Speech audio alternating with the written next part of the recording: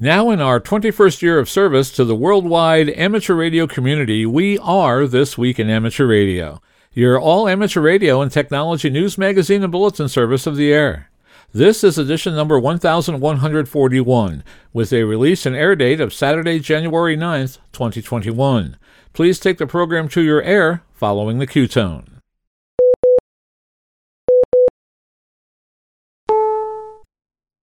Beginning our 22nd year of service to the amateur radio community worldwide, we are This Week in Amateur Radio, North America's premier amateur radio and technology news magazine and bulletin service of the air. Here are the stories for release around the earth as we come to air with edition number 1141 of This Week in Amateur Radio. We will have an update on the story from the FCC regarding the proposed new amateur radio licensing fee. The FCC will now require a valid email address on all applications beginning on January 29, 2021. We will have all the details as published in the Federal Register. The FCC is seeking input on expanding the number of amateur radio licensed volunteer examiner coordinators. We will have the details. 2 more National Amateur Hamfests are calling it quits. We will tell you who they are. The ARRL and Aries volunteers were ready to assist in the wake of that Christmas Day explosion in Nashville, Tennessee. A member of the ARRL has designed a new ham radio license plate for the state of Kentucky. The ARRL is seeking nominations for 6 different award programs. Meanwhile, the Japan International DX meeting announces its awards for 2021. The QSO Today Virtual Ham Exposition is on track for a return in March of this year. A balloon carrying amateur radio, launched by a group of Iowa high school amateurs, has begun its 4th circumnavigation of the planet. And 2021 is set to fly by at an even faster rate as scientists reveal that the planet actually is spinning faster now than at any time in the past 50 years. We will tell you by how much in this week's report. These headline stories will come to you in a moment along with this week's special features. We'll visit with Bruce Page, KK5DO, and get an update from AMSAT and what's new with all of those amateur satellites in orbit. Our technology reporter, Leo Laporte, W6TWT, will talk about Adobe Flash reaching its end of life, and Leo celebrates 2021 with 17 years of the tech guy on the air. Australia's own Arnold Benshoff, VK6FLAB, will tell you how to accomplish what he calls the impossible task. Our own amateur radio historian, Bill Continelli, W2XOI, returns with another edition of the Ancient Amateur Archives. This week, Bill sets us up for a play entitled The VHF Frequency Allocation Battle of the 1940s. He will introduce us to the cast of characters. And our tower climbing and antenna master, Greg Stoddard, KF9MP, will present part 1 of a 6-part series on the proper way to produce a broadcast radio public service announcement to promote your club meeting or special event and get it on the air. That's all straight ahead as North America's premier amateur radio and technology news magazine and bulletin service, This Week in Amateur Radio, takes to the air right now. Reporting from our headquarters studio here in beautiful downtown Albany, New York, I'm George, W2XBS. And reporting from historic Armory Square in downtown Syracuse, New York, I'm Chris Perrine, KEB2FAF. And reporting from our news bureau in Rochester, New York, along the southern edge of Lake Ontario, I'm Dave Wilson, WA2HOY.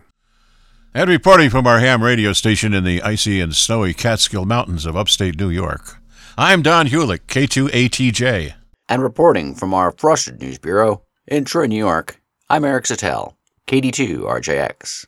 And from Studio 1 of our Central Florida News Bureau, where we're still waiting for summer, I'm Fred Fitty, November Fox 2 Fox. And reporting from our News Bureau in Fayetteville, Arkansas, where it's snow one day and gone the next. That's the way to have snow. I'm Will Rogers, K5WLR, loving it. And now, with our lead story, here's Chris Perrine, KB2FAF. The FCC has agreed with the ARRL and other commenters that its proposed $50 fee for certain amateur radio applications was too high to account for the minimal staff involvement in these applications. The fee proposal was contained in a notice of proposed rulemaking in MD Docket 20-270.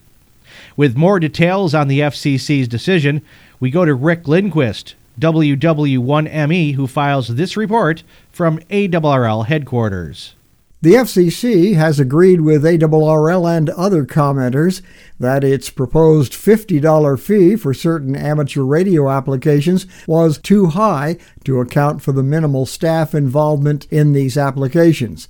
In a report and order released on December 29th, the FCC scaled back to $35 the fee for a new license application, as well as a special temporary authority request, a rule waiver request, a license renewal, and a vanity call sign application. All fees are per application.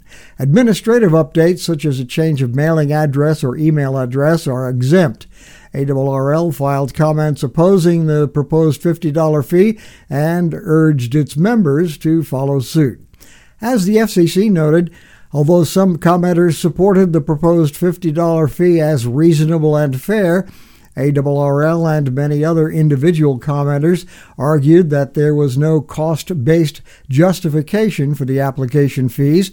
The fee proposal was adopted to implement portions of the Repack Airwaves Yielding Better Access for Users of Modern Services Act of 2018, the so-called Ray Baums Act. The FCC said that after reviewing the record, including the extensive comments, and based on its revised analysis of the cost of mostly automated processing, it went with $35.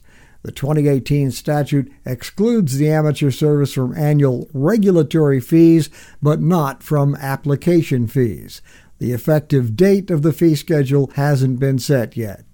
The FCC said it received more than 197,000 personal license applications in 2019, which includes not only ham radio license applications, but commercial radio operator licenses and general mobile radio service licenses.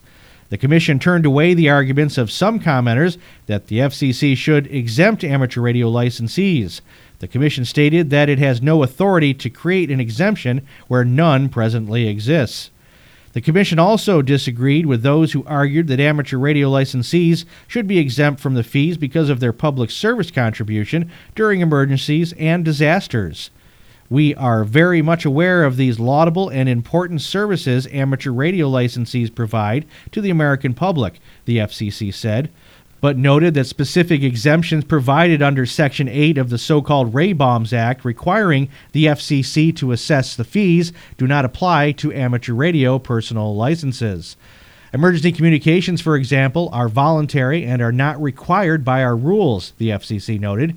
As we have noted previously, while the value of the amateur service to the public as a voluntary, non-commercial communication service, particularly with respect to providing emergency communications, is one of the underlying principles of the amateur service is not an emergency radio service. The Act requires that the FCC switch from a congressionally mandated fee structure to a cost-based system of assessment.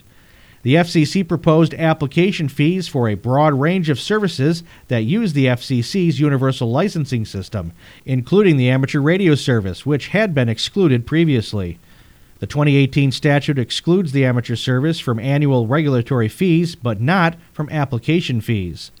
While the Ray Baums Act amended Section 9 and retained the regulatory fee exemption for amateur radio station licensees, Congress did not include a comparable exemption among the amendments it made to Section 8 of the Act, the FCC report and order explained.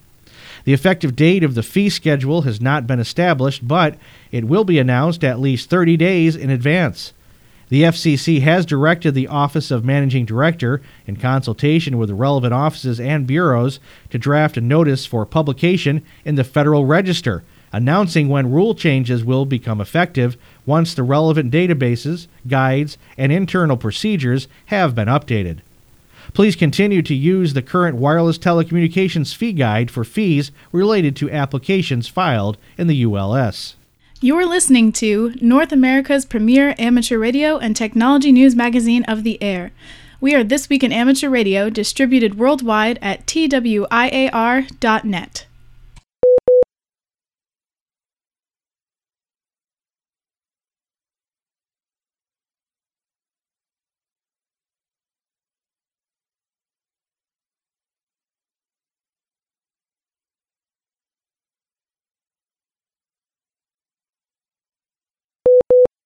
Effective on June 29, 2021, amateur radio licensees and candidates must provide the FCC with an email address on all applications.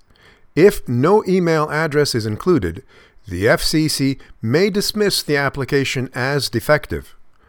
On September 16th, the FCC adopted a report and order in WT Docket 19-212 on completing the transition to electronic filing, licenses and authorizations, and correspondence in the wireless radio services. The report and order was published on December 29th in the Federal Register. The FCC has already begun strongly encouraging applicants to provide an email address. Once an email address is provided, the FCC will email a link to an official electronic copy of the license grant. An official copy will also be available at any time by accessing the licensee's password-protected Universal Licensing System account. Licensees can log into the ULS License Manager system with their Federal Registration Number or FRN and password at any time and update anything in their FCC license record, including adding an email address. For questions or password issues, call the CORS/FRN helpline at 877-480-3201 Monday through Friday from 1300 to 2300 UTC, or reset the password on the FCC website. The only way to refrain from providing an email address on an application would be to submit a request to waive the new rule, providing justification for the request. Bear in mind that the FCC would not be obliged to grant such a request. Under Section 97.21 of the new rules, a person holding a valid amateur radio station license must apply to the FCC for a modification of the license grant as necessary to show the correct mailing and email address, licensee name, club name, licensee trustee name, or license custodian name. For a club or military recreation station license, the application must be presented in a document form to a club station call sign administrator who must submit the information to the FCC in an electronic batch file. Under new Section 97.23, each license must show the grantee's correct name, mailing address, and email address. The email address must be an address where the grantee can receive electronic correspondence, the amended rule will state.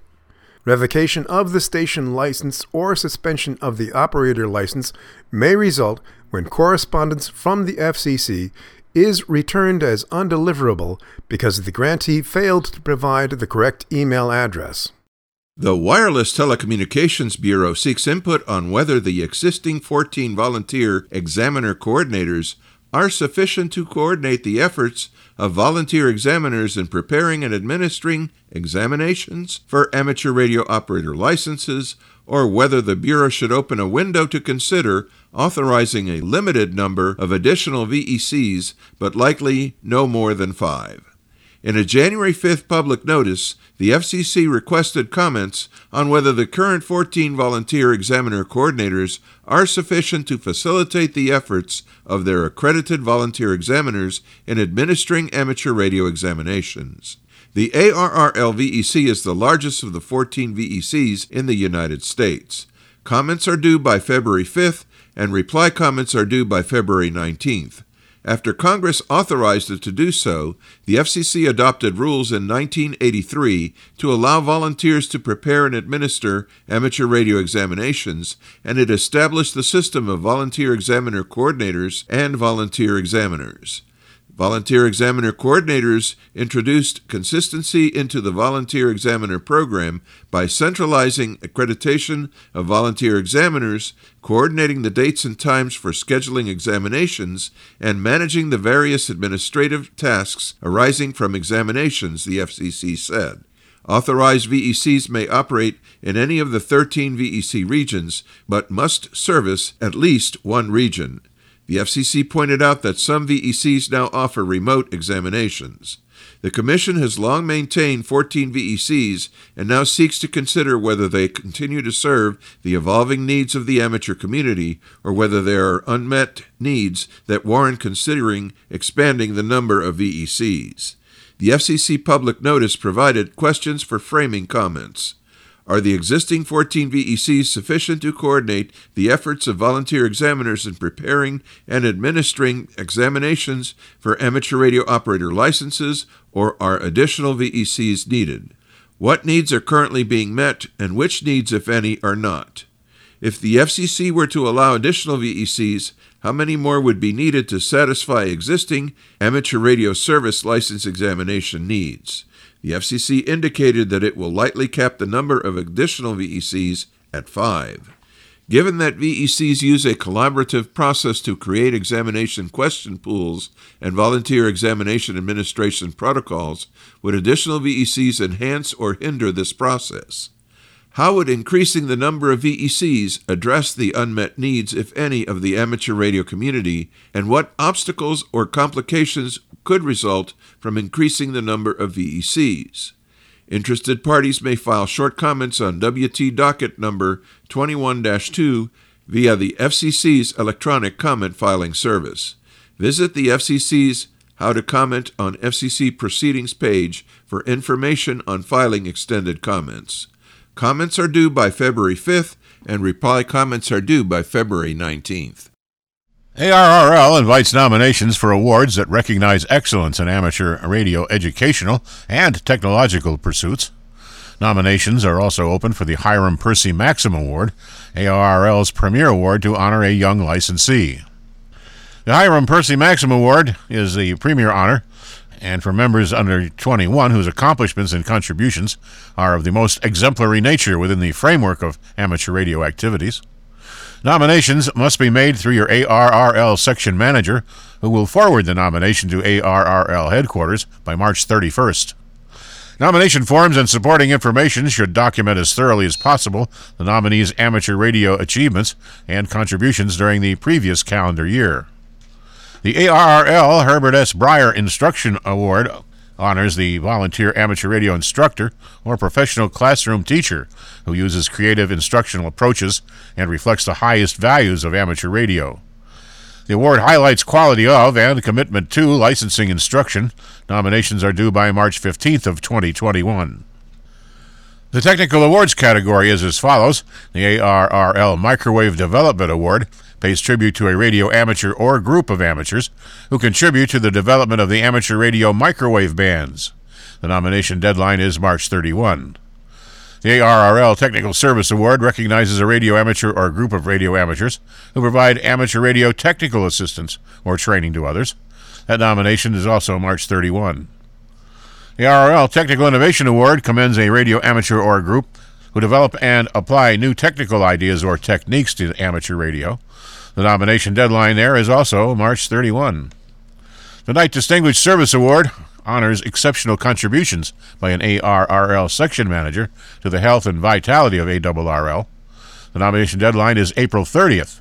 It was named for Joe T. Knight, W5PDY, who is a silent key, and was commended for his exemplary service, not only as ARRL New Mexico section manager for more than 25 years, but for his willingness to share his knowledge and leadership skills. The ARRL Board of Directors selects recipients for these awards. Winners are typically announced following the board's July meeting. For more information about these awards, go to the ARRL website or contact Steve Ewald, WV1X, at ARRL headquarters. We pause for stations along the network to identify. We are This Week in Amateur Radio, available as a direct download on our website at www.twiar.net.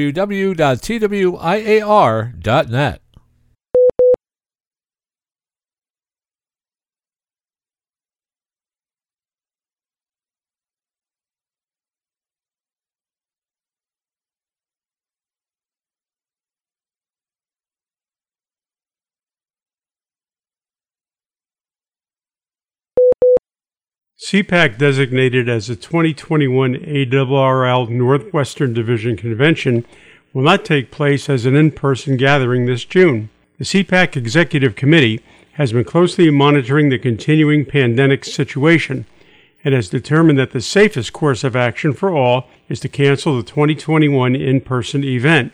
CPAC 2021 Chair Don Busek, KE7WNB, announced this week.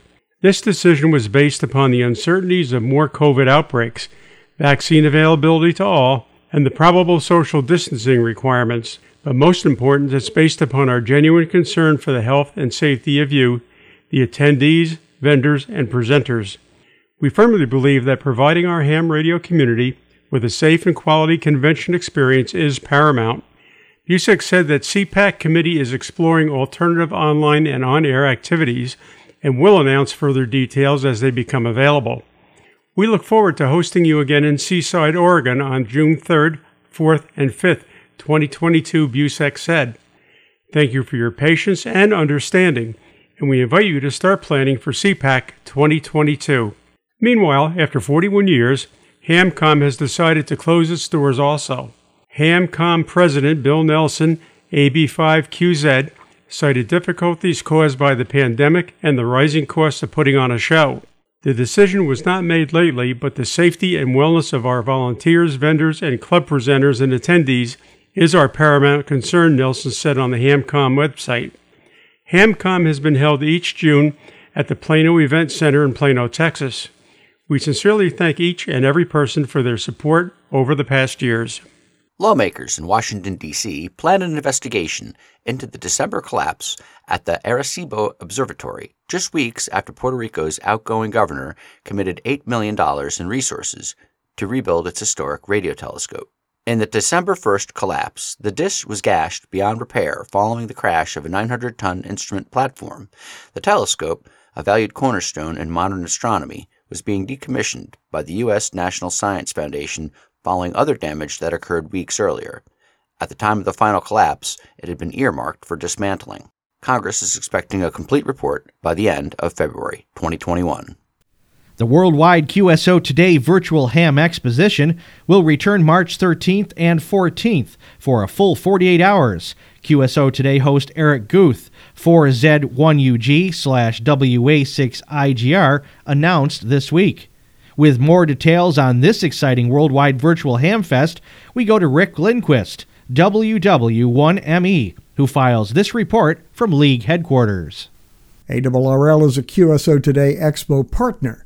The inaugural QSO Today Expo last August attracted more than 16,000 online attendees. The QSO Today Virtual Ham Expo will feature new speakers and presenters, panel discussions, and kit-building workshops, among other activities. Attendees can log in from anywhere. The virtual expo offers an opportunity for those concerned about pandemic travel restrictions. Last year, the event's organizers found that 60% of attendees do not go to in-person national conferences, and 40% do not attend state or local events. Registration is required. Advance tickets are $10, $12.50 at the door, and include entry for the live 2-day show, as well as to a 30-day on-demand period after the expo. The expo will include a variety of presentations from well-known ham radio personalities. Visitors also will be able to walk through the virtual exhibit hall to visit an array of amateur radio vendors and see live demonstrations of the latest equipment. The show will leverage newer video technology to provide a better experience for attendees to engage with exhibitors. Visit www.qsotodayhamexpo.com for more details. At the expo, visitors can learn from a lineup of such well-known ham radio personalities as Bob Alphin, K4UEE, on My Favorite DXpeditions, to DXCC Top 10 Most Wanted, hosted by Michael Forrester, W0IH, or Using the Arduino in Your Shack, and Ron Jones, K7RJ, on 3D Printer Basics. You will also be able to take part in live virtual kit building workshops.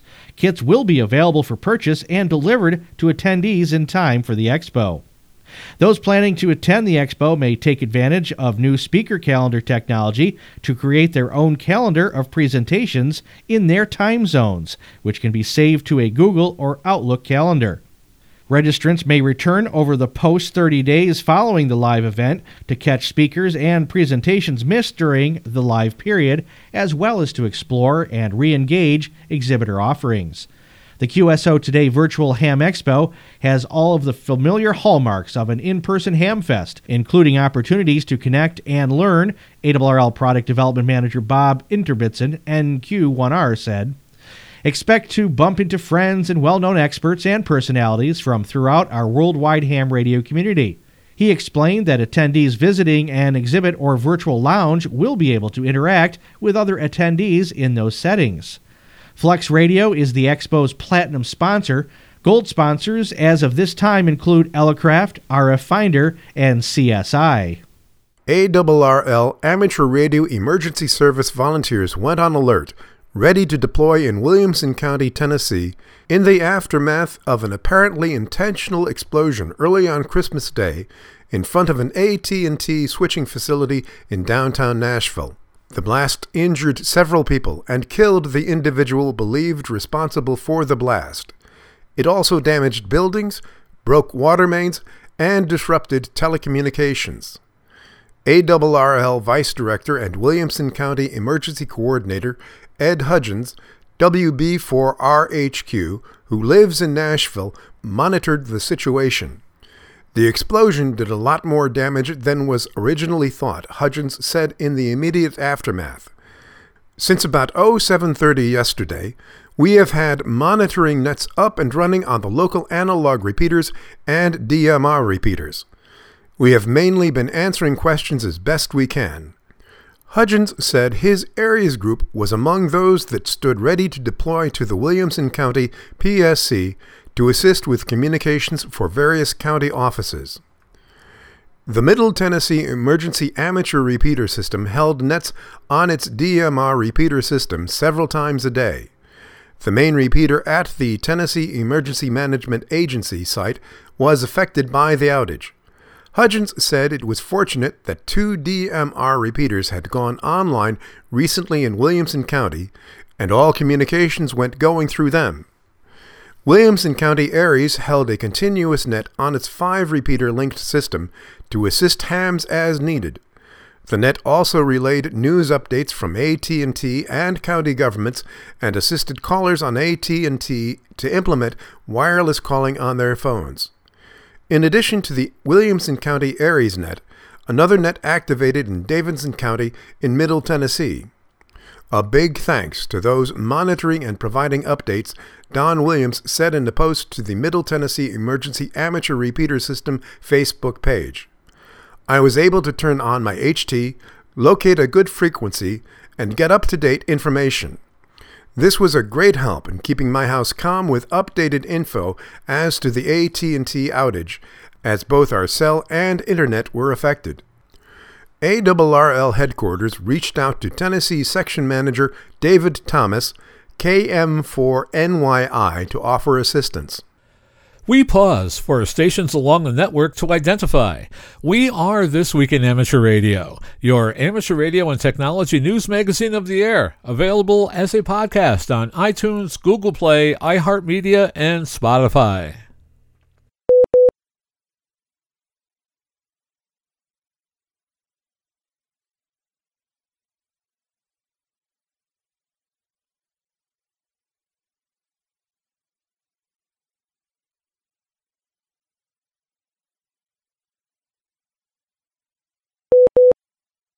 And now with the latest technology news and commentary from Petaluma, California. This Week in Amateur Radio is proud to present Leo Laporte.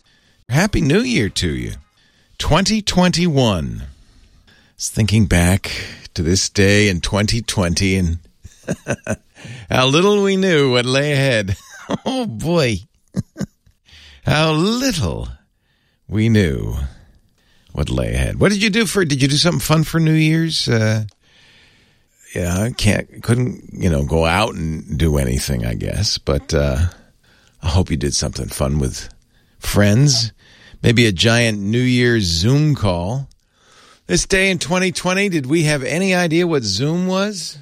Few of us. Only those who worked in companies that used Zoom, which wasn't everybody by any means.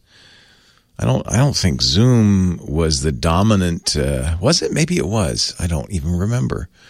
In my little company, we used Google Meet, and maybe we used some Zoom. I don't really remember.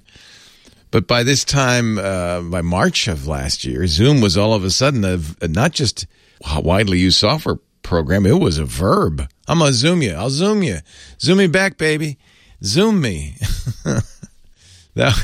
We'll all have a Zoom dinner, a Zoom New Year's Eve party, a Zoom Christmas. It's kind of interesting how the world can change so rapidly. Now Zoom is just a verb, like Google, like Kleenex. We did see a number of sad passings in the year 2020. A couple of things ended at the end of the year that, I don't know, maybe you feel a little nostalgic about, maybe not. Flash, end of life. That's the computer term for kick the bucket.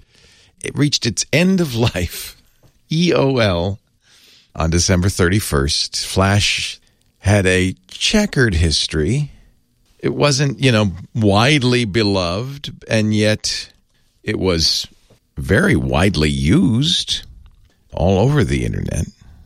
The first version of Flash, it came out in the early 2000s. It was widely used for interactive web pages. Remember that little monkey that go back and forth on the advertisement and said, "Punch the monkey to win a prize"? Remember that? Flash.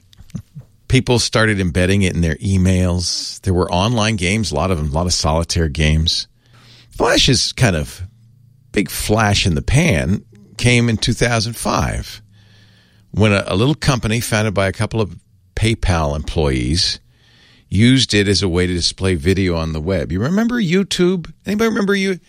Yeah, well, YouTube outlived Flash. In fact, YouTube stopped using Flash quite a few years ago. Lots of companies used Flash to make Flash web pages, animated, fancy web pages. It wasn't just for video playback or gaming. You could do all sorts of stuff. 3D content, virtual tours. It was only a couple of years later that Steve Jobs and the iPhone came out, and Steve Jobs announced, we're not going to support Flash. Which, when, you're a brand new phone, that's pretty gutsy. I don't need that. Steve had all sorts of reasons. He had some good technical reasons. It was heavy. It took a lot of resources, which were scarce on these little devices when they first came out. It also was buggy. But he also didn't like Adobe for some, just purely political reasons. You don't want to make Steve Jobs mad. He'd hold a grudge. He was a big grudge holder, and he had a big grudge against Adobe. So he wrote an open letter and put it on the front page of Apple saying, we're not going to support Flash.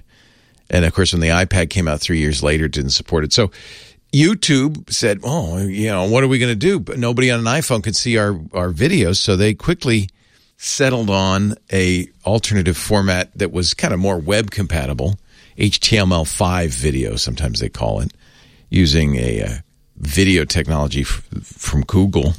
In 2015, Google announced Google Swifty, which was a program that would convert Flash to the HTML5. 1 year later, Google, in a very googly move, discontinued Swifty.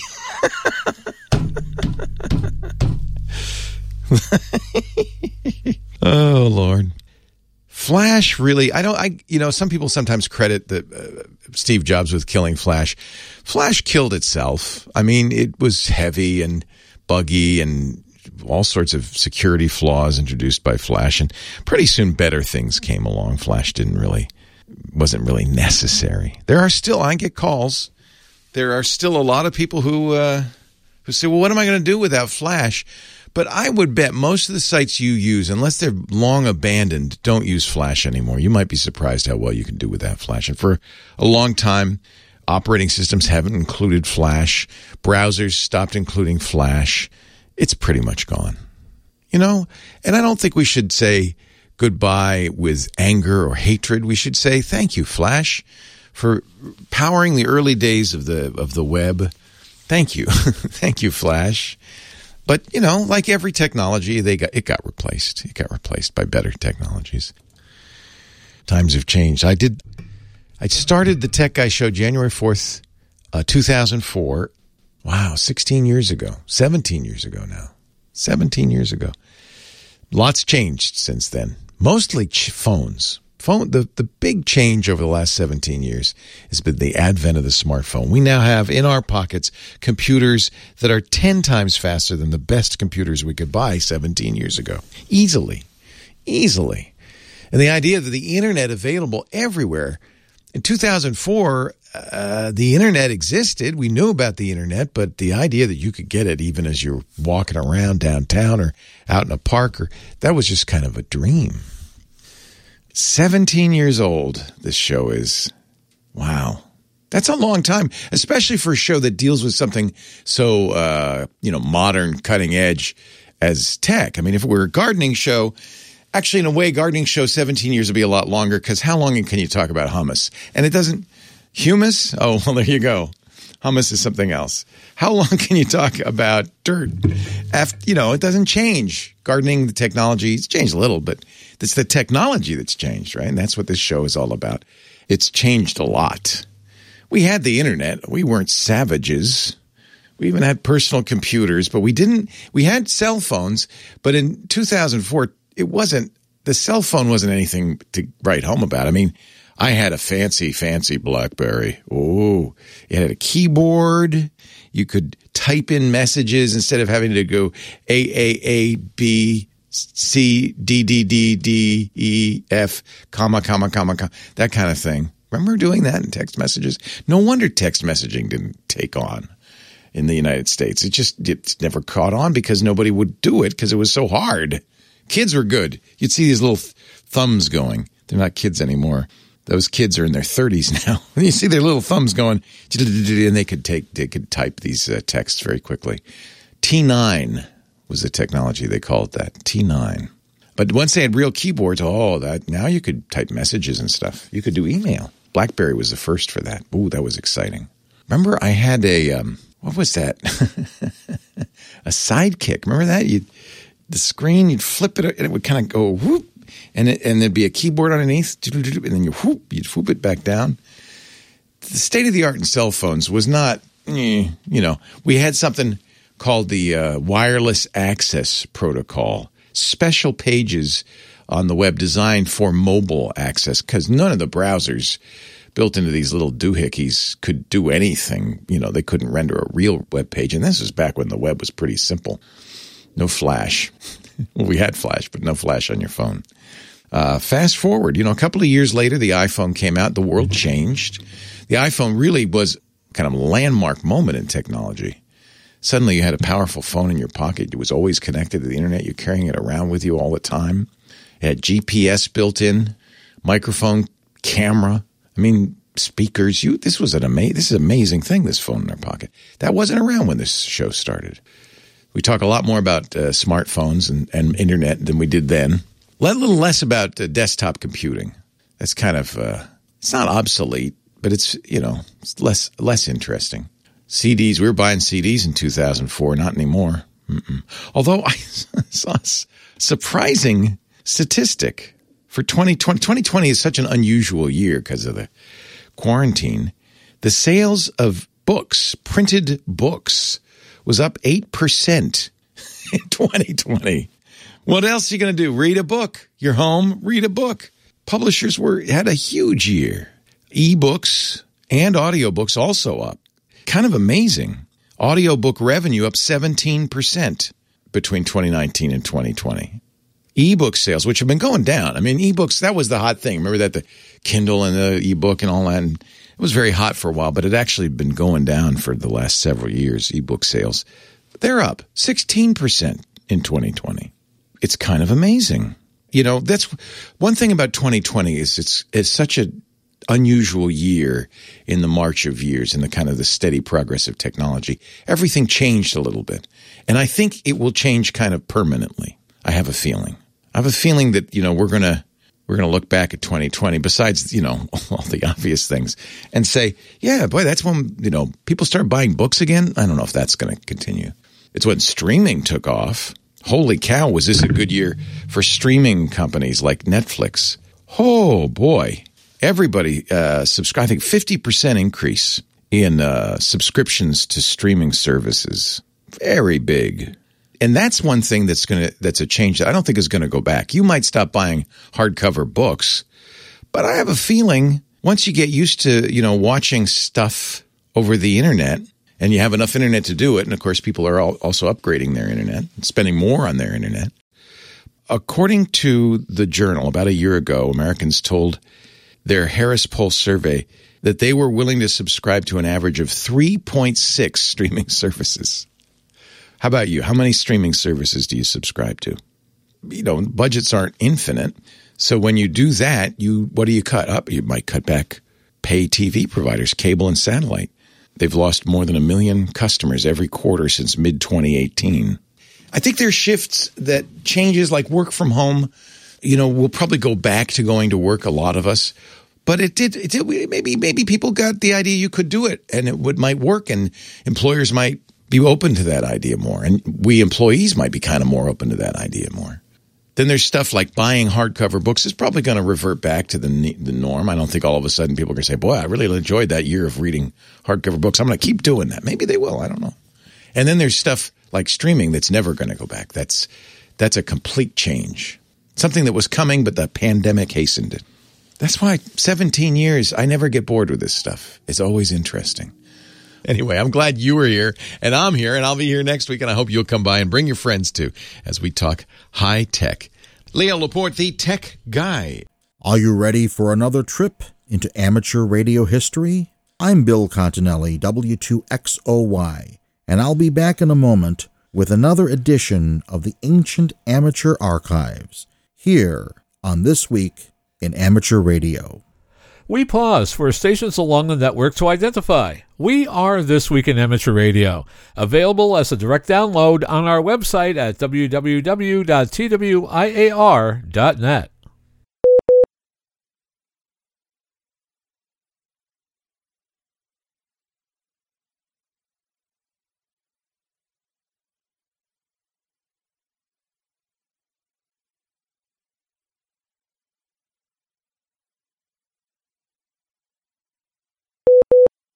If Arthur Miller, Tennessee Williams, or Eugene O'Neill had been amateur radio operators, one of them certainly would have written a play about the VHF frequency allocation battle of the mid-1940s.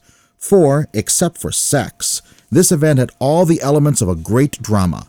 Power, passion, politics, greed, and sudden twists and turns in the plot were the hallmark of this epic battle.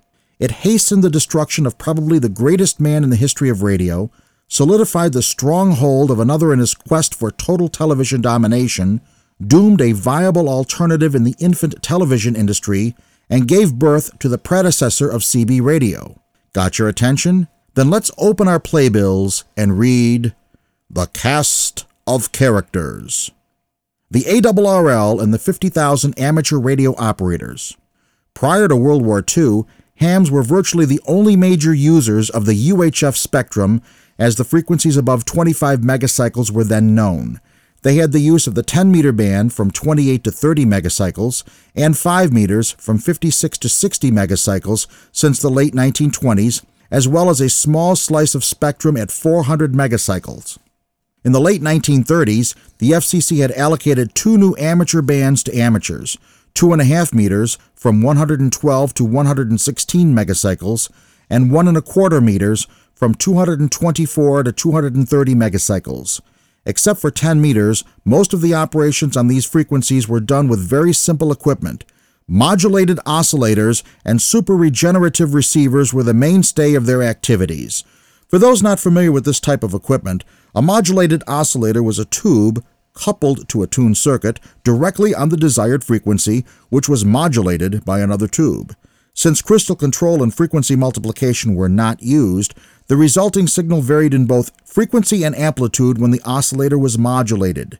The only way to receive such an unstable signal was with a super-regenerative receiver.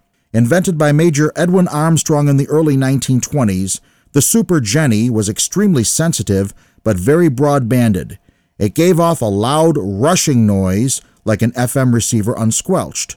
A complete phone station of this type could be built with only 3 tubes, an important consideration for the Depression-era hams. Except for limited operation on the 112 through 116 megacycle band in World War II under WERS, or the War Emergency Radio Service, amateur stations had been silent since December 7, 1941. Now, late in 1944, with the end of the war in sight and new VHF-UHF tubes in production for the war effort, the ARRL was making plans for more bands above 25 megacycles. Major Edwin H. Armstrong. The unquestioned father of modern radio, Major Armstrong had experienced several setbacks in the 1920s and 1930s, partly because of his secretive nature and uncompromising attitude. He had delayed in obtaining his original patent on the regenerative detector, and, when he did finally apply, he omitted the oscillating properties of the circuit. Lee DeForest challenged Armstrong on this invention by submitting a circuit of his own that he claimed he developed in mid-1912. Armstrong initially won based on the fact that DeForest's design was basically uncontrolled feedback. When, however, Armstrong flaunted his court victory by flying a flag with his patent number on it where DeForest could see it, and when Armstrong refused to grant DeForest a license to manufacture regenerative receivers, DeForest went back to court and this time won. In 2 separate cases, the Supreme Court ruled that DeForest, not Armstrong, was the inventor of regeneration. This was bad enough, but then Armstrong lost another court battle. Although he had invented the superheterodyne receiver while in France in 1918, it was based partly on a crude, barely functional converter designed by a Frenchman. Despite the obvious superiority of Armstrong's design, the courts ruled against him again. Desperate for a success to reverse these setbacks, Armstrong turned to the idea of FM. At that time, the late 1920s, the concept of FM was known, but it was widely believed that it was impractical, if not impossible. Armstrong, however, proved them wrong, and by 1933-1934 had developed an operational, noise-free, wideband FM system. He offered it to RCA, which had the first right of refusal. RCA, for reasons we will see in a moment, declined to fully develop FM, and Armstrong turned to GE. In Schenectady, he found an ally in W.R.G. Baker, a GE vice president who saw the potential in FM. With GE's help, he continued to develop FM, got the FCC to allocate a slice of the VHF spectrum for FM broadcasting from 42 to 50 megacycles, and set up his first FM broadcasting station, W2XMN, in Alpine, New Jersey. With 2 other pioneer FM stations, W1XPW in Meridian, Connecticut, and W2XOY in Schenectady, coming on the air in 1939 and 1940, the new Yankee network was up and running. Armstrong was convinced that, once the war ended, FM would completely replace AM as the broadcasting standard, and he wanted a large chunk of VHF frequencies to accommodate it. Brigadier General David Sarnoff and RCA. For the first 45 years of its corporate life, RCA was Sarnoff, and vice versa. From his humble beginnings as a telegraph boy and the wireless operator who copied the Olympic wireless signals about the doomed Titanic, he had risen quickly in the Marconi organization and was with RCA from the start. Sarnoff had watched the progress of his old friend Armstrong as he developed FM. However, he had other plans for RCA. Sarnoff was convinced that television was the future and radio was the past. Throughout the 1930s, he had poured millions of RCA's dollars into an all-electronic television system to replace the crude mechanical spinning disc sets that were in the experimental stage. By the late 1930s, he had a viable, all-electronic system ready to go. On April 20th, 1939, at the New York World's Fair, Sarnoff introduced commercial television to the world using the slices of VHF spectrum that the FCC had set aside for experimental television. Sarnoff's interest in the VHF frequencies extended beyond obtaining large allocations for television. He also wanted to minimize the frequencies available for FM broadcast. To him, radio was simply radio, an old technology made obsolete by television. He also realized that the public had a limited amount of disposable income available, and he wanted every spare dollar to be spent on TV sets, not FM radios. Sarnoff saw FM broadcasting as a serious threat to his beloved child, and he wasn't going to allow FM to gobble precious VHF frequencies that he felt rightfully belonged to television. William Paley and CBS. Although only a supporting player in this drama, William Paley and his CBS network almost changed the course of TV history and, at one point, had both the FCC and the Supreme Court on their side. Paley, through the genius of Peter Goldmark, one of CBS's top engineers, had developed a working color television system with brilliant, lifelike colors more than a decade before the RCA color system was remotely viable. In 1940, as CBS was looking for a way to get past Sarnoff and RCA's stranglehold of patents on their all-electronic black and white system, Peter Goldmark came up with the solution. Going back to the 1920s and the mechanical spinning disc, Goldmark developed a hybrid electronic-mechanical system. Using the spinning disc, which CBS now called the color wheel, with red, blue, and green filters, he scanned it with an electron beam. On the receiving end, a similar color wheel, synchronized to spin at the same speed, detected the color signal. On August 28th and September 4th, 1940, CBS gave demonstrations of their color TV system to the FCC. The FCC was very impressed with the vivid, sharp clarity of the colors they saw on the screen. By contrast, RCA's color system was an embarrassing flop. In addition to wanting television to start off directly with color, Goldmark was also convinced that the post-war frequency allocations for TV should be on UHF, not VHF. In fact, CBS was so sure that the UHF color system would be the industry standard that they had no plans at all to apply for any VHF TV license. And so, the players in this drama wait in the wings for their cue to come out on the stage. How will they react to the FCC's first VHF allocations proposal issued in late 1944? Who will live past Act 1? Who will make it to the final curtain call? The ancient amateur archives, with front row seats, will have the answers. You're listening to North America's premier amateur radio and technology news magazine of the air. We are This Week in Amateur Radio, distributed worldwide at twiar.net.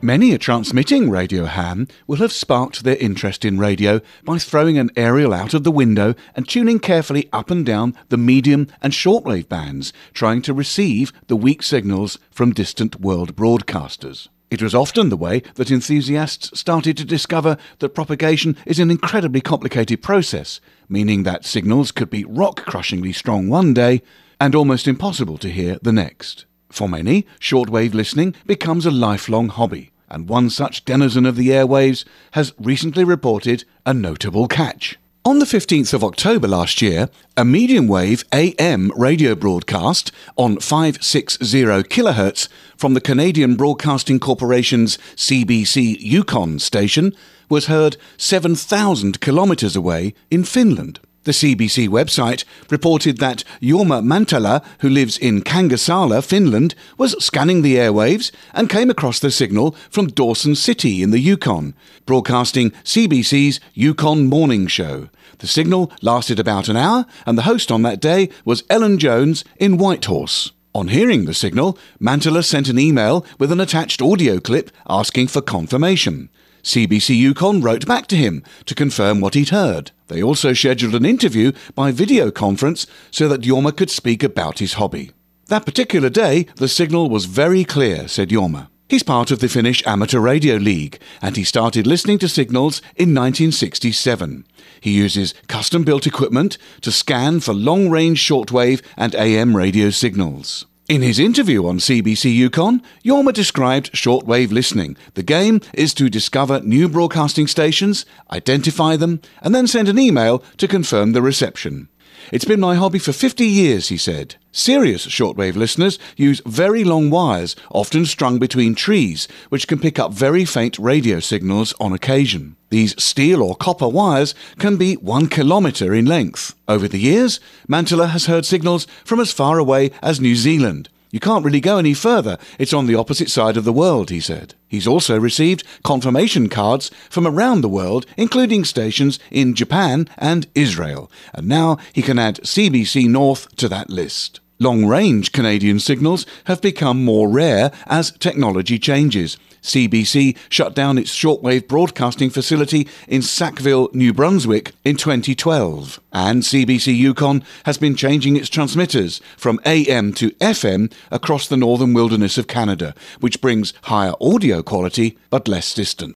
ARRL Amateur Radio Emergency Service, RACES, and Skywarn volunteers in upstate New York were called upon on the morning of December 24th to provide current snowpack amounts, future rainfall amounts, and river and stream gauge levels to the National Weather Service. Our Aries group got a request from 2 local county emergency managers in the Catskill District of New York, Shenango and Otsego counties, said Otsego County Emergency Coordinator Corey Tellerico, KD2HXE. The reason for concern and activation was the December 16th and 17th snowstorm that dumped between 17 and 41 inches of snow on the area, compounded with forecast rain for Christmas Eve into Christmas Day and the potential for serious localized flooding.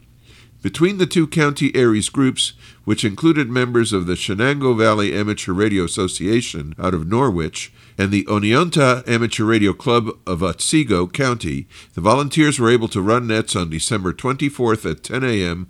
with 10 check-ins and 7 p.m. with 9 check-ins, as well as a Christmas morning net at 7 a.m. with 8 check-ins.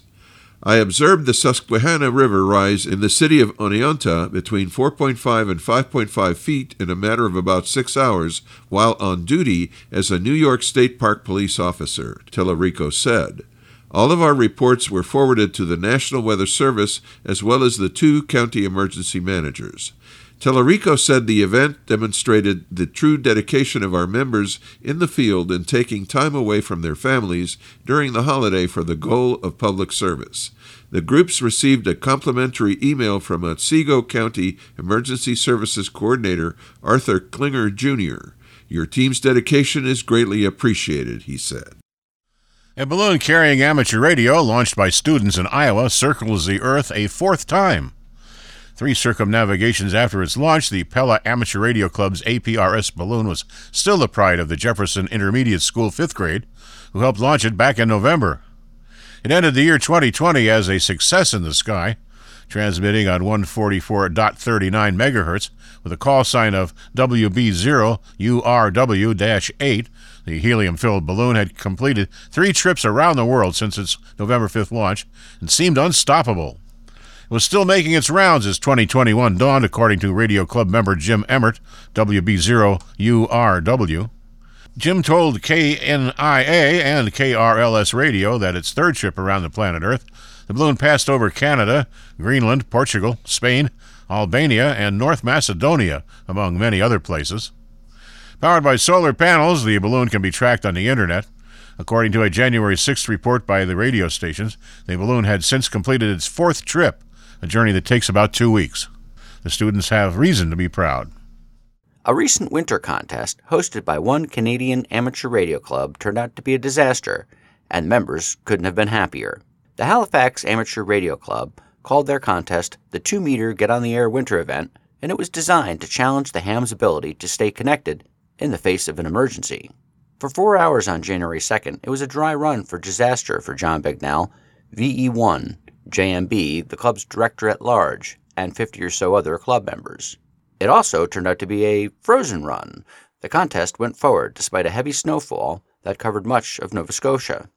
John, who was also an EHS Advanced Care paramedic, said the contest underscored the need for hams to have a reliable communications network when disaster strikes, as it did in 2017 when Bell Alliance suffered a connection outage of landlines and cell phones in eastern Canada. John told the Saltwire Network website that the contest was also about having fun, but it's important to remember, too, that when Red Cross, rescue teams, or ground search personnel need communications backup, hams should be there and ready. That makes everyone a winner in every contest. Thanks to a grant from the ASME Foundation, the northernmost reverse beacon net node in Europe went online December 22nd. It was made possible by a ASME Foundation initiative to provide additional reverse beacon network nodes in underserved areas. The latest node to become active is hosted by Radio Arcala OH8X, very close to the Lapland region. At and above the Arctic Circle during hours of darkness, polar path propagation offers a footprint covering all of North America for many hours, even for stations within the auroral oval, and stations in the far north have been able to take advantage. The OH8X reverse beacon net node would further help the study of the polar path mode, in which Radio Arcala will be cooperating with the northern scientific community. The reverse beacon net node receiver is currently located at the Radio Arcala station, OH8X, at 651103 North and 261453 East, but may later be moved even further north to be in the heart of the auroral region of the Arctic Circle. A ham radio license plate designed by ARRL member Matt Machiavelli, KY4 GPD of Georgetown, Kentucky, has received the approval of the Kentucky Transportation Cabinet. His design was one of 4 options, which included retaining the current license plate design. The ham radio community in the Bluegrass State picked Machiavelli's design with a 41% plurality. It just hasn't sunk in, Machiavelli told the Georgetown News Graphic. I'm just amazed that it actually went. Somebody in the state government must like the idea, he said. The lengthy approval process involves some footwork on the part of the ARRL field organization in Kentucky. After the polling ended, ARRL Kentucky Section Gate Government Liaison Jack Hedges, KY4 TPR, met with the Kentucky Transportation Cabinet for final approval on Machiavelli's design. If there's ever an example of what the ARRL organization can do for the ham radio community, this would be it, Hedges told the newspaper. The new license plate will not be available until the current stock of plates is depleted, which is anticipated to be next summer. ARRL Kentucky Section Manager Steve Morgan, W4NHO, told the newspaper that a ham radio license plate is important to build awareness of amateur radio. The amateur radio license plate is sort of like a billboard saying you're from Kentucky and you're a ham radio operator, Morgan said. Machiavelli agreed, saying he thought the current design had become stale and did not stand out. A ham for 6 years, Machiavelli is a certified Skywarn storm spotter and an assistant emergency coordinator for Scott County, Kentucky. I heard some people already said that they like the new design and are going to switch when it comes out, Machiavelli told the newspaper. We pause for stations along the network to identify. We are This Week in Amateur Radio, your amateur radio and technology news magazine of the air, available as a podcast on iTunes, Google Play, iHeartMedia, and Spotify.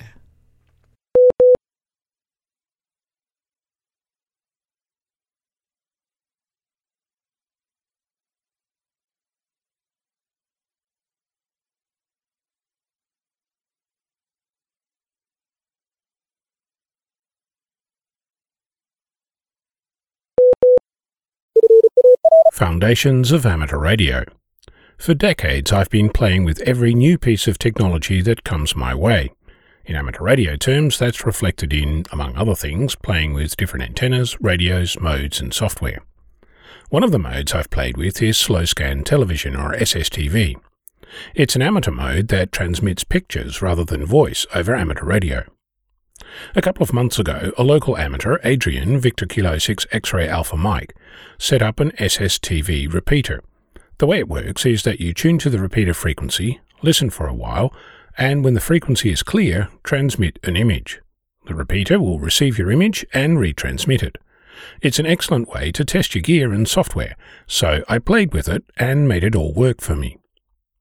In 2012, I was part of a public event where local schools participated in a competition to have the opportunity to ask an astronaut on board the International Space Station a question as part of the City of Light 50th anniversary of John Glenn's first orbit. The event was under the auspices of a group called Amateur Radio on the International Space Station, or ARISS, an organization that celebrated its 20th anniversary in 2020. Assisting with the logistics behind the scenes firsthand and the amount of equipment used, I'd gained a healthy respect for the complexity involved. The ISS has several radio amateurs on orbit. Among their onboard activities are plenty of amateur radio-friendly ones. In addition to ARISS, you'll also find repeaters, voice, packets, and other interesting signals if you listen out for them. In previous years, I've made abortive attempts at using my station to listen and transmit to space, with varying degrees of success. On a regular basis, the ISS transmits SSTV using amateur radio. Often you'll find a series of images that commemorate an activity. During the final week of 2020, astronauts on the ISS celebrated 20 years of ARISS by transmitting a series of images on a rotating basis as the ISS orbits the Earth. One of my friends made a throwaway comment about listening to the International Space Station and decoding slow-scan television. I'd heard about this event on various social media outlets, but put it in the too hard basket. Based on what I'd seen during my ARISS event, my own trials, and what local amateurs have been playing with in the way of interesting cross-polarized antennas, rotators and the like, I decided that this was a long-term project, unachievable with my current station. My station consists of a dual-band vertical antenna for 2 meters and 70 centimeters on my roof, at about 2 meters above ground level.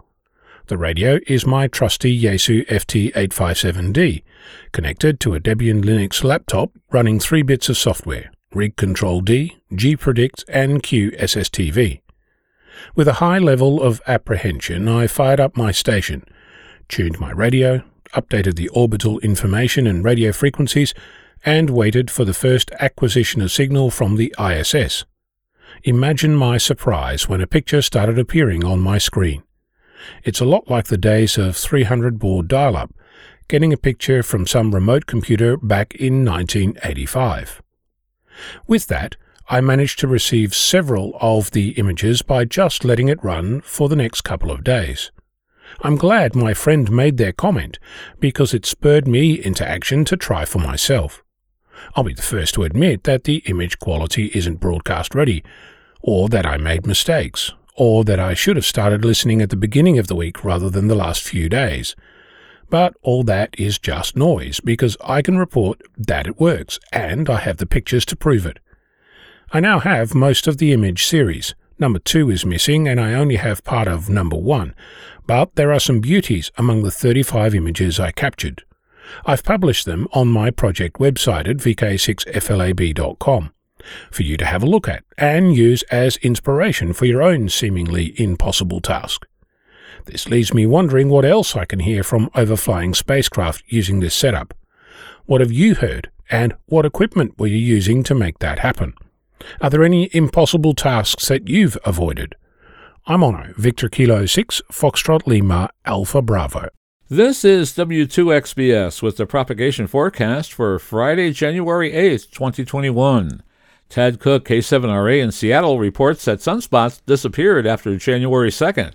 So the average daily sunspot number dropped from 27.1 last week to 10 for the December 31st to January 6th reporting week. As a result, average daily solar flux declined as well from 86.4 to 78.6.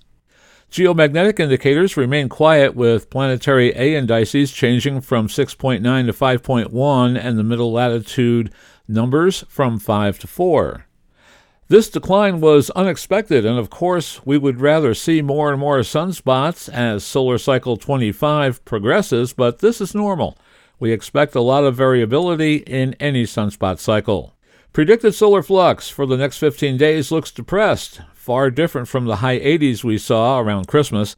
Solar flux is expected at 74 on January 8th to the 15th, 80 on the 16th, 82 on January 17th to the 27th, and 80 on January 28th to the 31st.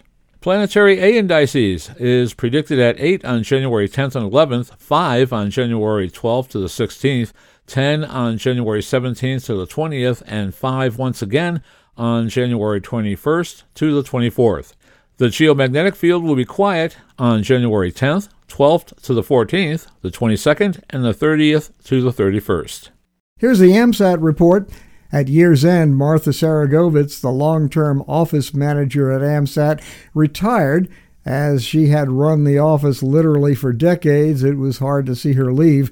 With Martha's departure, AMSAT has closed the office and soon will have a virtual office. Members will be able to call a number and be connected to someone who will be able to assist. All AMSAT store items will be available, but will be handled through vendors instead of through the office in an effort to streamline things. Mail will be received, opened, scanned, and emailed, so trips to the post office will not need to be done on a daily basis. In the meantime, until mail service is operational, send all mail to AMSAT's permanent mailing address, P.O. Box 27, Washington, D.C., zip 20044-0027. You can always get in touch with someone through the AMSAT.org website. Click on the Contact button in the upper right corner of the home page. Our thanks to Bruce Page, KK5DO, for this report. The Indian Ocean island nation of Mauritius plans to launch Mearsat-1, Mauritius Imagery and Radio Satellite 1, in 2021. The project was the first winner of the 2018 round of the United Nations Office for Outer Space Affairs and the Japan Aerospace Exploration Agency KiboCube program. The CubeSat will carry an amateur radio VU digipeater with a downlink of 436.925 MHz has been coordinated.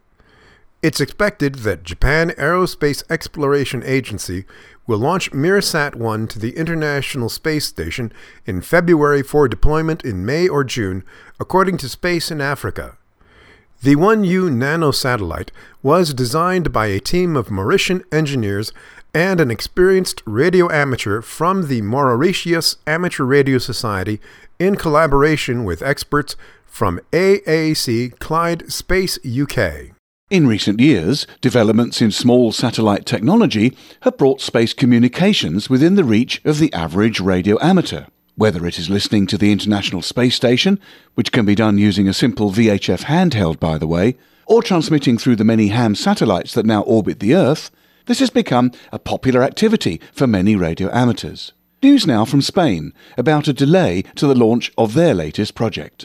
Felix, Echo Alpha 4 Golf Quebec Sierra of AMSAT EA, reports that Alba Orbital, the UK space broker that manages the launch of EA-SAT-2 and Hades amateur radio satellites, has informed them of a delay in the SpaceX launch, which had been planned for January the 14th. The delay is attributable to Momentus, which acts as an integrator with SpaceX. The delay means that the next launch opportunity would probably fall back to March, coinciding with the Starlink mission. The satellites are located in an estimated orbit of between 450 and 550 kilometers, with an inclination of 53 degrees. As for the satellite units themselves, this should not be a major setback. AMSAT EA do not expect a significant drain on the batteries. We'll keep you all posted, said Felix. You can find more information about the Spanish ham satellites at their website, www.amsat-ea.org. You're listening to North America's premier amateur radio and technology news magazine of the air. We are This Week in Amateur Radio, distributed worldwide at twiar.net.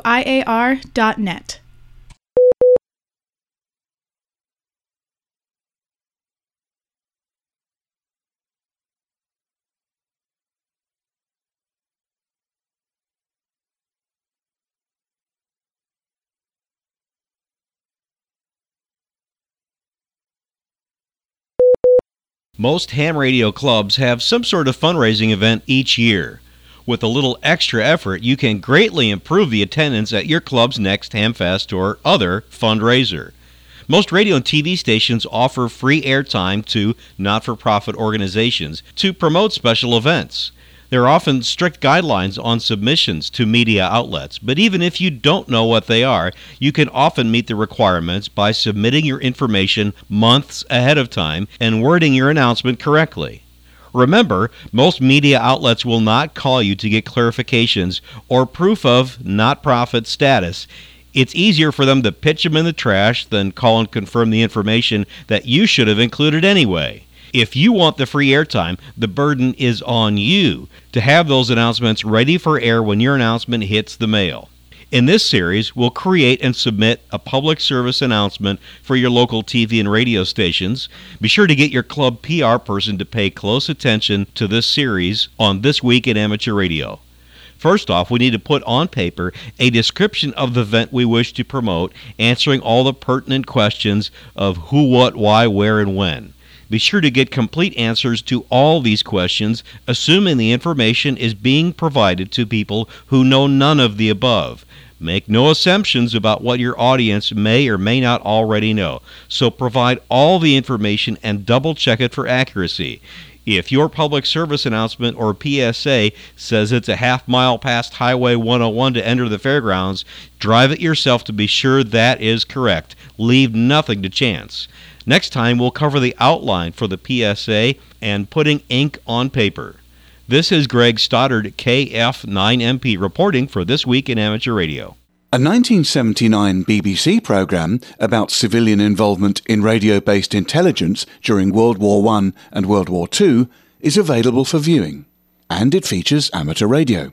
Illustrated with archival film and photographs, as well as interviews with those involved, the documentary traces the evolution of civilian involvement in radio-based intelligence during both World Wars. It was the tireless work of amateur radio enthusiasts during World War I that initially convinced the Admiralty to establish a radio intercept station at Hunstanton in Norfolk. Playing an integral role during the war, technological advances meant that radio operators could pinpoint signals, thus uncovering the movement of German boats, leading to the decisive Battle of Jutland in 1916. Wireless espionage was to play an even more important role during World War II, with the Secret Intelligence Service setting up the Radio Security Service, which was staffed by voluntary interceptors, a band of amateur radio enthusiasts scattered across Britain. The information they collected was interpreted by some of the brightest minds in the country, who also had a large hand in deceiving German forces by feeding false intelligence. You can watch Wartime Radio The Secret Listeners on YouTube, but it is also available directly on the Southgate Amateur Radio News website, www.southgatearc.org. Just go to the story entitled The Secret Listeners. The Japan International DX Meeting Committee, in cooperation with CQ Magazine, has announced awards to DXpedition teams and individuals who made outstanding contributions to the world's DX community. The 2020 Japan International DX Meeting Award Program will recognize the VP8PJ South Orkney DXpedition Team, the VP2VB Yasmi Memorial Expedition Team, and the TO0Z St. Bartholomew Expedition Team as DXpeditions of the Year. Despite the situation caused by the pandemic, these teams overcame all the difficulties and organized DXpeditions successfully with fine teamwork.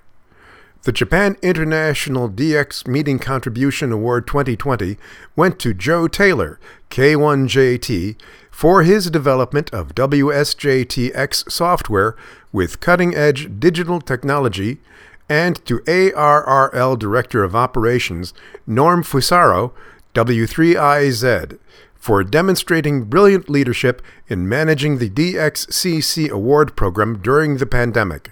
For those of us that can just about remember hair down to our shoulders and the smell of motorbike leather in our nostrils, it's good to see a rock god being recognised, although you might not have expected it from the amateur radio community. But as a world product out of the Netherlands, I think we can allow them to mark his passing at the end of last year. With the passing of Edward Ludovich Van Halen, better known as Eddie, the legendary guitarist of the band Van Halen, on October the 6th, 2020, a special tribute event station is on air, with the call sign Papa Alpha 5150 Echo Victor Hotel, until January the 31st, 2021, which is a few days after Eddie's birthday. The numbers 5150 refer to different moments in the Van Halen history, including Eddie's recording studio, guitars, and the first album with lead singer Sammy Hagar. QSL is via the station operator Frank Papa Foxtrot 1 Sierra Charlie Tango via the Bureau, and there will be a limited number of special QSL cards. But please note that the QSL is only via the Bureau. There's an entry for PA 5150EVH at QRZ.com, including a video and more details. Croatia has joined a small number of countries to allow operation on the new 40 MHz amateur 8-meter band. Dragan Moslovic, 9A6W, reports that national telecom authorities there have granted him a 1-year experimental license to operate from 40.660 MHz to 40.700 MHz in the industrial, scientific, and medical band. Croatia became the 5th country to offer at least some operating authority in that band. Ireland, Slovenia, and South Africa already have 40 MHz allocations, while Lithuania has allocated spot frequencies for experimental purposes. The E17GL blog offers more information. Here's an updated list of upcoming ARRL Learning Network webinars. This schedule is subject to change. Amateur Radio Logging, hosted by Anthony Lucier, K8ZT. Discover the advantages of keeping an electronic amateur radio log. Find out why you may need more than one software program for logging, contesting, digital modes, special events, and more. Learn about using one full-featured logging program to pull everything together, interface with outside databases, handle electronic QSLing, and more. The discussion will include file formats, importing and exporting data between programs, submitting contest logs online, and safe backup of data. This webinar is scheduled for Thursday, January 14th, 2021 at 12:30 p.m. Pacific, 3:30 p.m. Eastern, or 20:30 UTC. Emergency Communications. Why Train? Hosted by North Texas Section Emergency Coordinator Greg Evans, K5GTX. Why should we train? Utilizing amateur radio operators in an emergency communications situation is a key function that can save lives. We must be able to respond to the needs of our served agencies quickly and responsibly. Topics covered include the incident command system and its relevance, building on consistent training, interoperability with multiple communications providers, interoperability with VOAD and partners, and Mission 1, get the information delivered. This webinar is scheduled to be held on Thursday, January 21st, 2021 from 12:30 p.m. Pacific, 3:30 p.m. Eastern, or 20:30 UTC. Easy helical copper tape and PVC 2-meter vertical antennas, hosted by John Portune, W6NBC. Here's how to quickly build from hardware store copper tape and PVC pipe an 18-inch, continuously loaded, lightweight portable or base station 2-meter omnidirectional vertical with performance and efficiency comparable to a 5-foot J-pole. The cost is roughly $10. It's an easy afternoon project, ideal for the new ham, but equal to the serious ham's needs. It is great for events like bikeathons. It also makes an excellent ham radio club hands-on building project, and the design is adaptable to other bands. This webinar is scheduled to be held on Tuesday, February 2nd, 2021, from 10 a.m. Pacific, 1 p.m. Eastern, or 1800 UTC.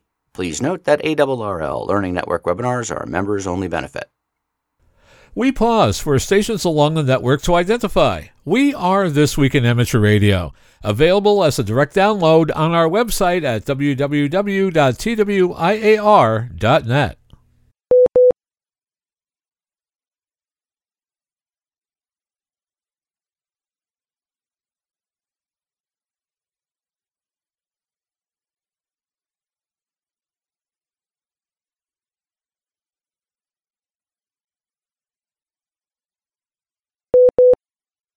The 2021 running of the AM Rally will take place from 0000 UTC on Saturday, February 6th to 0700 UTC on Monday, February 8th. The annual AM Rally operating event encourages all operators to explore amateur radio's original voice mode by showcasing the various types of amplitude modulation equipment in use today, ranging from early vacuum tube radios to the latest SDR-based transceivers. Participation in the AM rally has continued to grow over the past 5 years as more operators explore the mode, said Clark Burgard, N1BCG. The AM rally is a great way to beat the winter and pandemic blues.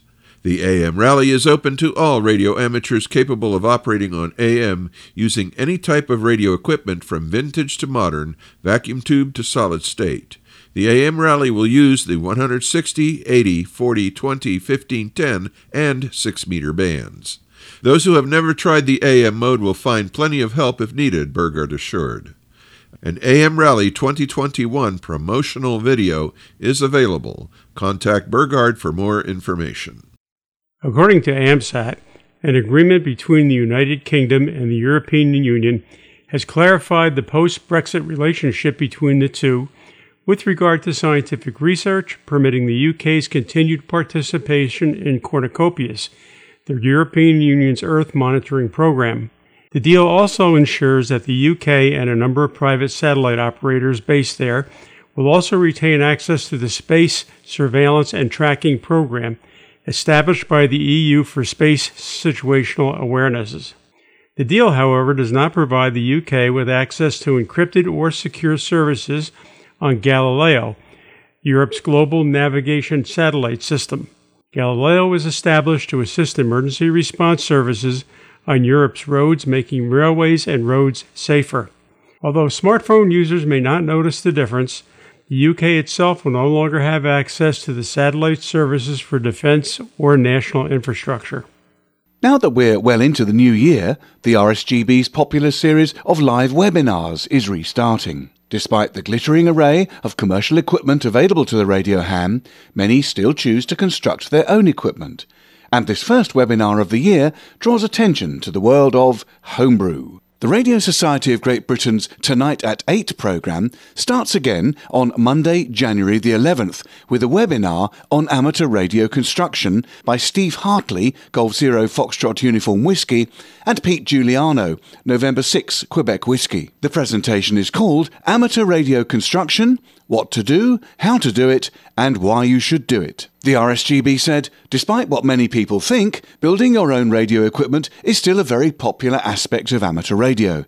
In fact, there has never been a better time to do this, with readily accessible building blocks and high-spec test equipment available at bargain basement prices, or, in the case of software, absolutely free. This presentation will cover the reasons why people homebrew radio equipment, share some ideas on how to get started, and show some examples of homebrew gear using hardware and software. You'll be able to watch the webinar on YouTube at www.youtube.com/user/the RSGB. But don't worry if you missed the live event, because the full archive of RSGB webinars can be found at rsgb.org/webinars. The BBC is reporting that one recently proposed solution to the growing problem of space junk is that satellites don't grow on trees. Or do they? Perhaps yes. In Japan, a forestry company has partnered with Kyoto University to work on building a robust and resilient satellite out of wood, something that would be Earth-friendly as well as space-friendly. Their goal is to have one such satellite ready for launch by 2023. The experimental work includes exposing different varieties of wood to extreme temperature changes and sunlight to see how a wooden satellite might behave in space. An added plus would be that upon re-entry, wooden satellites could return to Earth without releasing harmful substances or debris on the way down.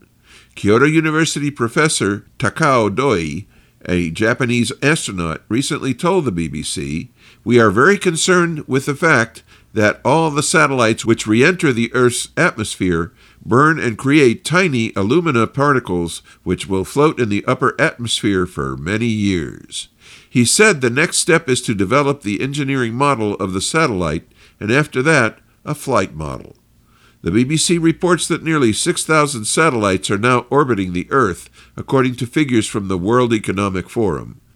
Some 60% of them are considered space junk, meaning they are no longer in use.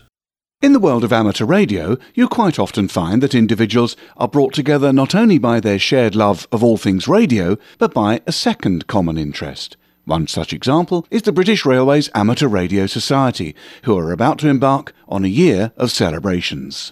During 2021, the British Railways Amateur Radio Society will be celebrating 55 years since its formation. The British Railways Amateur Radio Society had their inaugural meeting on the 29th of October in 1966 at the British Railways Board headquarters after the efforts of Acting Secretary Gray.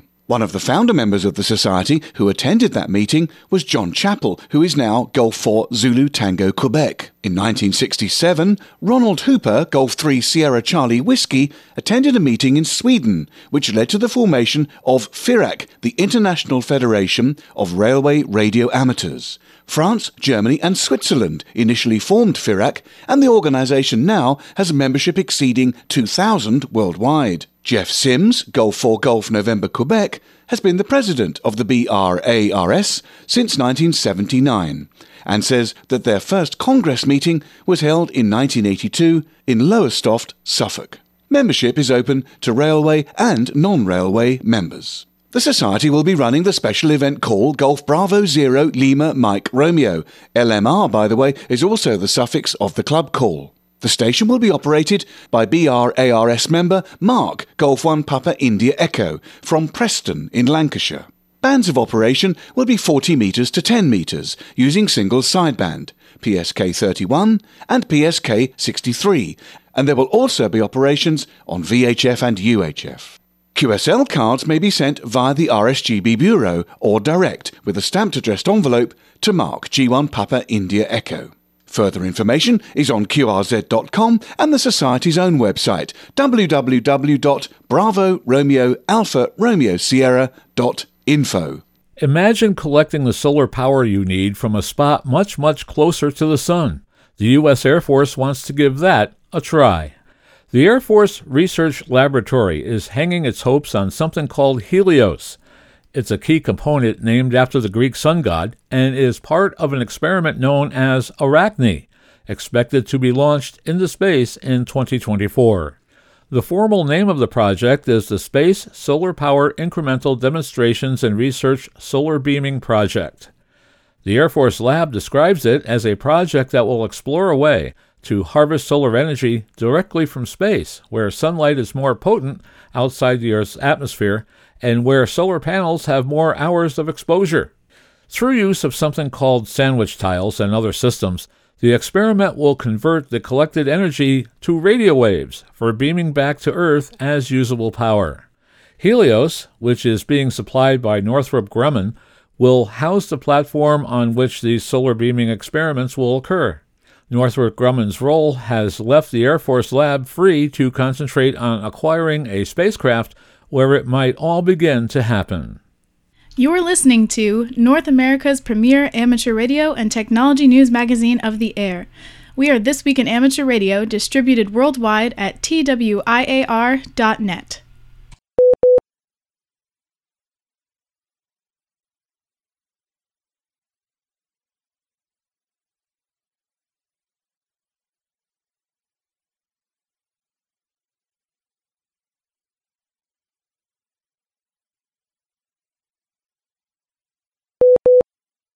Many of the news and information items heard on This Week in Amateur Radio have been provided by the American Radio Relay League, the ARRL Letter, the ARRL Audio News, the Southgate Amateur Radio News Service, Southgate Vibes, AMSAT, the Radio Amateurs of Canada, the FCC, the Radio Society of Great Britain and Ofcom, the SARL, the International Amateur Radio Union, the Wireless Institute of Australia, the Amateur Radio Newsline, the International Telecommunications Union, and various news sources on the Internet.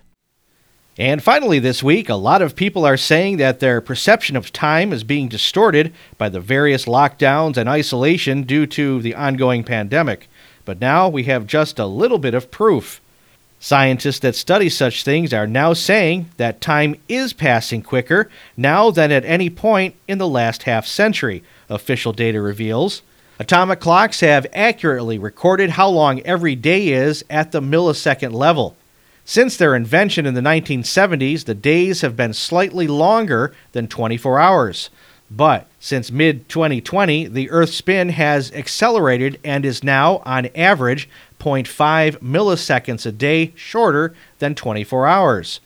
Earth's rotation is currently faster than normal, and as a result, the length of the day is currently ever so slightly shorter than the regulation 24 hours. The world's timekeepers are now debating whether to delete a second from the time to account for the change and bring the precise passing of time back into line with the rotation of the Earth. While the addition of a so-called negative leap second has never been done before, a total of 27 leap seconds have been added since the 1970s in order to keep atomic time in line with solar time.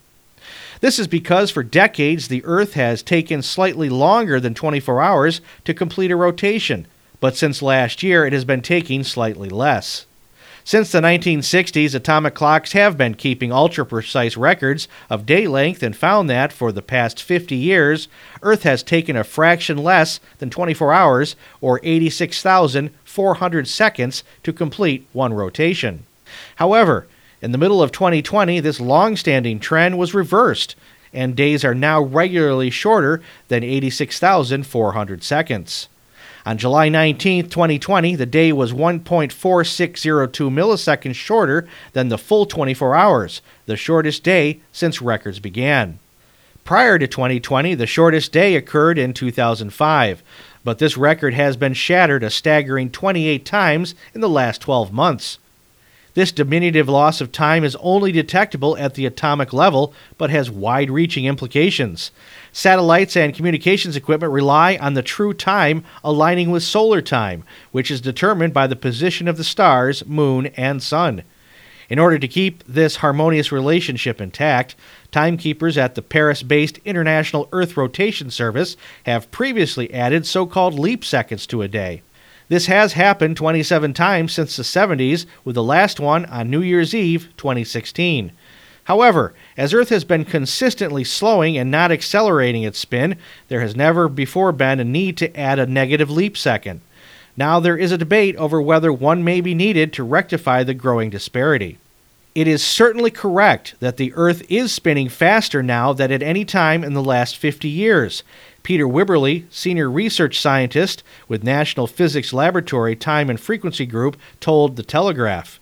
It's quite possible that a negative leap second will be needed if Earth's rotation rate increases further, but it's too early to say if this is likely to happen. There are also international discussions taking place about the future of leap seconds, and it's also possible that the need for a negative leap second might push the decision toward ending leap seconds for good. Some of the web's most popular sites were laid low on July 1, 2012, after the world's timekeepers added an extra second to the day. Sites including Reddit, Foursquare, Yelp, LinkedIn, Gawker, and StumbleUpon came crashing down after the extra second played havoc with their servers and source code. An extra second is added to Coordinated Universal Time, the benchmark time agreed internationally every few years to keep it in line with the time as determined by the Earth's rotation. However, many computer applications and digital systems cannot take this into account. Working on the assumption that every minute always lasts 60 seconds, they go haywire when during a leap second insertion they find themselves in a situation they did not expect. This Week in Amateur Radio is heard on nets and repeaters around the country and around the world, on great repeater systems like WA3PBD repeater system, on Thursday evenings at 7:30 p.m. on 146.730 and 223.940, covering all of Pittsburgh, Pennsylvania, and beyond. This Week in Amateur Radio is produced by Community Video Associates Incorporated. Now, for the staff of This Week in Amateur Radio, this is Jeff Ronner, WB2AEQ, saying 73 until next week. This Week in Amateur Radio is copyright Community Video Associates Incorporated. All rights reserved.